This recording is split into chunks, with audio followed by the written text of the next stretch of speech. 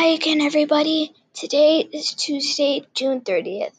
It is currently 2:49 a.m. I'm down here in the basement and want to check out what's making that sound. There's nothing I know or anybody knows what could have made that sound.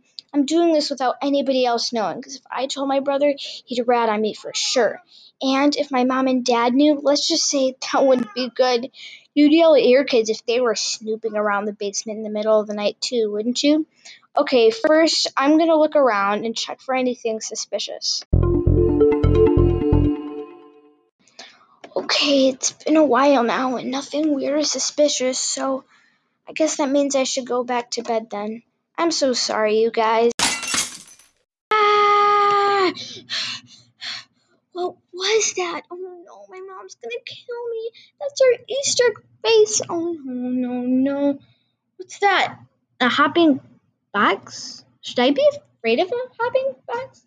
Yes, ugh, I should be afraid of a hopping box. But I gotta find out what it is. Ha! Got you, dang box. Uh-oh. Hello? Is anyone down here?